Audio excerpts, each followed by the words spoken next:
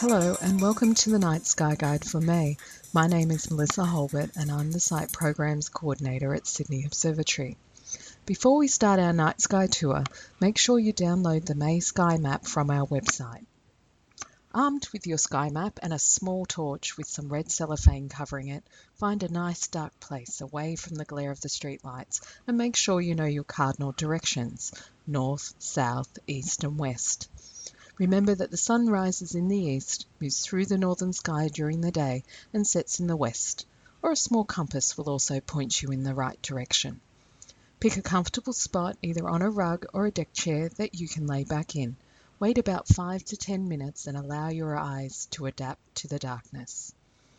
Now turn towards the west. Low in the western sky is the familiar constellation of Orion the Hunter. In Greek mythology, Orion was a hunter of great skill and boasted that he could kill all living animals. Gaia, the earth goddess, was alarmed by his statement, and fearing for all the animals on earth, she sent a scorpion to kill him. Orion was stung on the shoulder, but was revived and placed in the stars along with the scorpion. This entire myth is played out in the stars each year.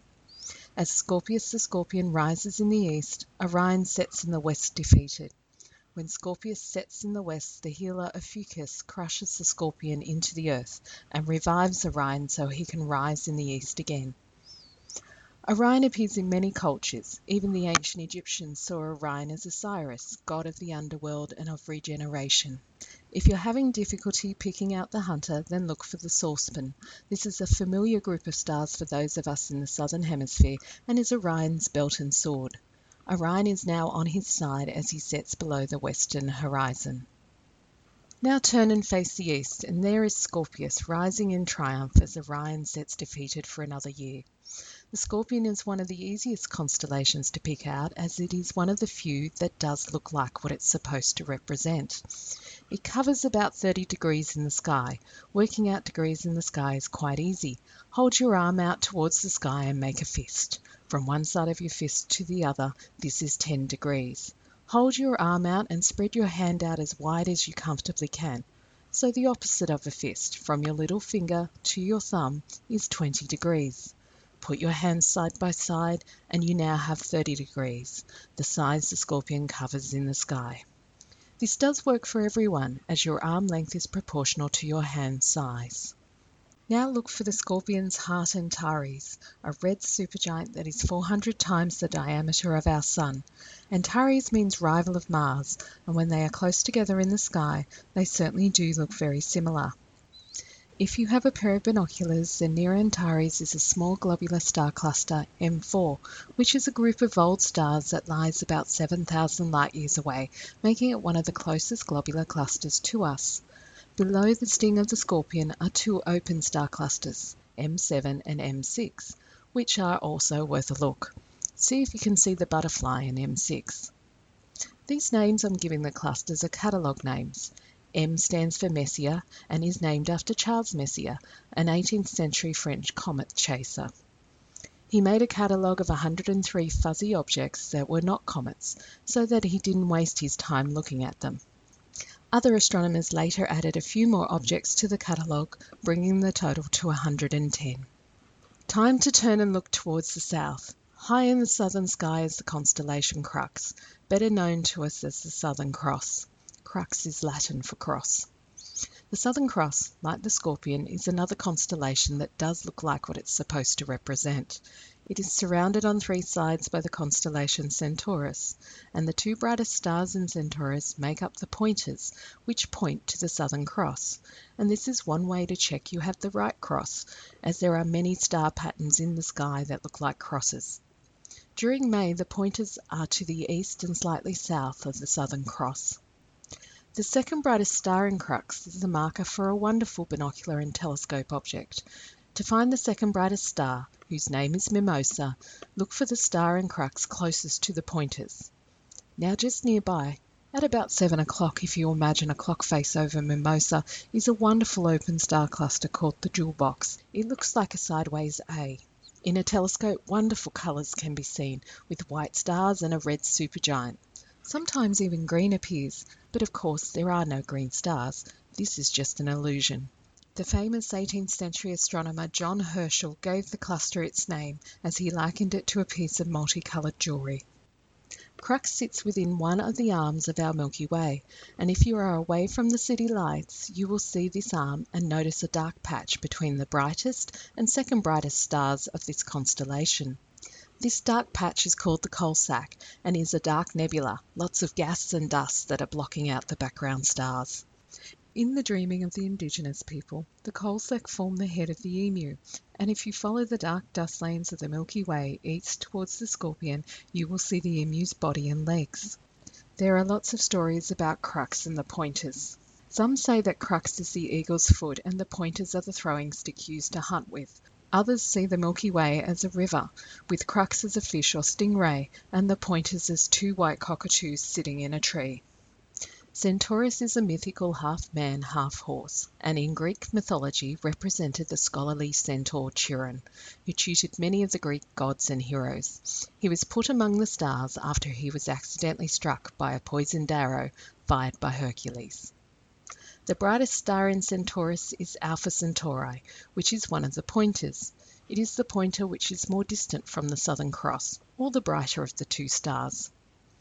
In telescopes, Alpha Centauri appears as two stars, and both these stars orbit around each other once every 80 years, and are starting to move closer together. By 2037-2038, only medium aperture telescopes will be able to distinguish the two stars. There is also a third member of this group called Proxima Centauri, and it is the closest star to us after our own Sun. There is also a third member of this group called Proxima Centauri, and it is the closest star to us after our own Sun, at about 4.2 light years away, or 42 million kilometres. It takes Proxima about 1 million years to orbit its two companions, and it is a red dwarf star, making it a challenge to see. It is not even in the same field of view as its companions. What else can we look forward to seeing in the sky in May 2020? Venus starts the month in the western twilight sky and will gradually move towards the horizon over the coming weeks, and by the end of the month will no longer be visible. On the 22nd, Venus and Mercury are within a degree of each other. On the 24th, the thin waxing crescent moon will sit between the two planets, above Venus and below Mercury, and slightly to the west or left of both planets. To view both of these events, a good west horizon is essential, and binoculars may also be handy to spot the elusive Mercury. Mercury starts to make an appearance low in the western twilight sky from the 22nd of the month with its close encounter with Venus. After this date, Mercury will gradually move higher in the western sky, though it will still be relatively low to the horizon, so viewing from a site with a good west horizon will be essential to view this often hard-to-see planet. All of the early birds have not been forgotten, as May sees 3 planets in the morning sky. Jupiter rises late in the evening sky, but this month is best viewed in the early morning, when it has risen a little higher in the sky. Jupiter is easy to distinguish from other objects as it is the brightest object, other than the Moon and Venus, in the nighttime sky, shining at magnitude -2.4 in the constellation of Sagittarius. Binoculars will show you the 4 largest moons, known as the Galilean satellites, and small aperture telescopes will show 1 or 2 of the Jovian cloud belts. The cloud belts move with great speed, up to 620 kilometers per hour. Rising in the constellation of Capricornus, not long after Jupiter, is the beautiful ringed planet Saturn. Saturn's impressive ring system can be seen in even small aperture telescopes, and depending on the telescope you are using, you may even catch a glimpse of a few of Saturn's moons, including the second largest in our solar system, Titan. The late evening of the 12th and the early morning of the 13th sees the moon dancing through the sky with both Jupiter and Saturn. Late on the evening of the 12th, the waning gibbous moon is between Jupiter and Saturn, below and to the south or right of Jupiter, and above and to the south of Saturn. The pre-dawn sky on the morning of the 13th will see the moon sitting beside Saturn. This dance across the sky is due to the moon moving in its orbit.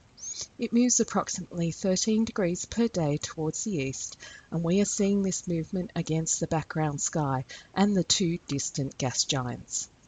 In the east, rising just after midnight at the start of the month, is the red planet Mars. It spends the beginning of the month in the constellation Capricornus, however by the 10th has moved into Aquarius. On the 15th, the last quarter moon is above and slightly to the south or right of Mars, and on the 16th, the waning crescent moon is below and slightly to the south or right of the red planet. I do have one wild card for you this month, which is the Eta Aquarid meteor shower. This shower is linked to Halley's Comet and is one of the most popular in the southern hemisphere. When comets pass close to the Sun, they leave a trail of small particles and dust behind. When the Earth passes through this trail, we see lots of meteors appearing to come from one area of the sky. This is called the radiant, and each shower is named after the constellation or bright star near which the radiant appears. In this case, it's the constellation of Aquarius, and the star is Eta Aquarii. The shower runs between the 19th of April and the 28th of May, with the peak on the morning of the 5th of May. At its peak, the rate will often be around 50 meteors per hour. The Eta Aquarids are usually very swift, moving at about 66 kilometers per second and are usually a striking yellow color. They are also known for their trains, with about 25% of meteors leaving a train behind. A meteor train is the debris afterglow left in the wake of the meteor. The best time to observe any meteor shower is after midnight, usually a few hours before dawn. So on the morning of the 5th, look towards the east. This year, full moon occurs on the 7th. However, the moon will set at 3:28 a.m. Eastern Standard Time in the west on the 5th, and twilight doesn't begin until 5:37 a.m. And with Aquarius nicely above the east horizon, conditions should be good for observers. If you have clear skies, then the morning of the 5th should provide a good opportunity to see a number of meteors, especially if you are away from city lights. The Eta Aquarids have a history of good performance. In 1975 there was an hourly rate of 95 and in 1980 an hourly rate of 110. If you observe any of the planetary and lunar events or see the Eta Aquarids, we'd love to hear from you via our blog, Facebook or Twitter pages. I leave you now with a quote from astronomer Jill Tarter.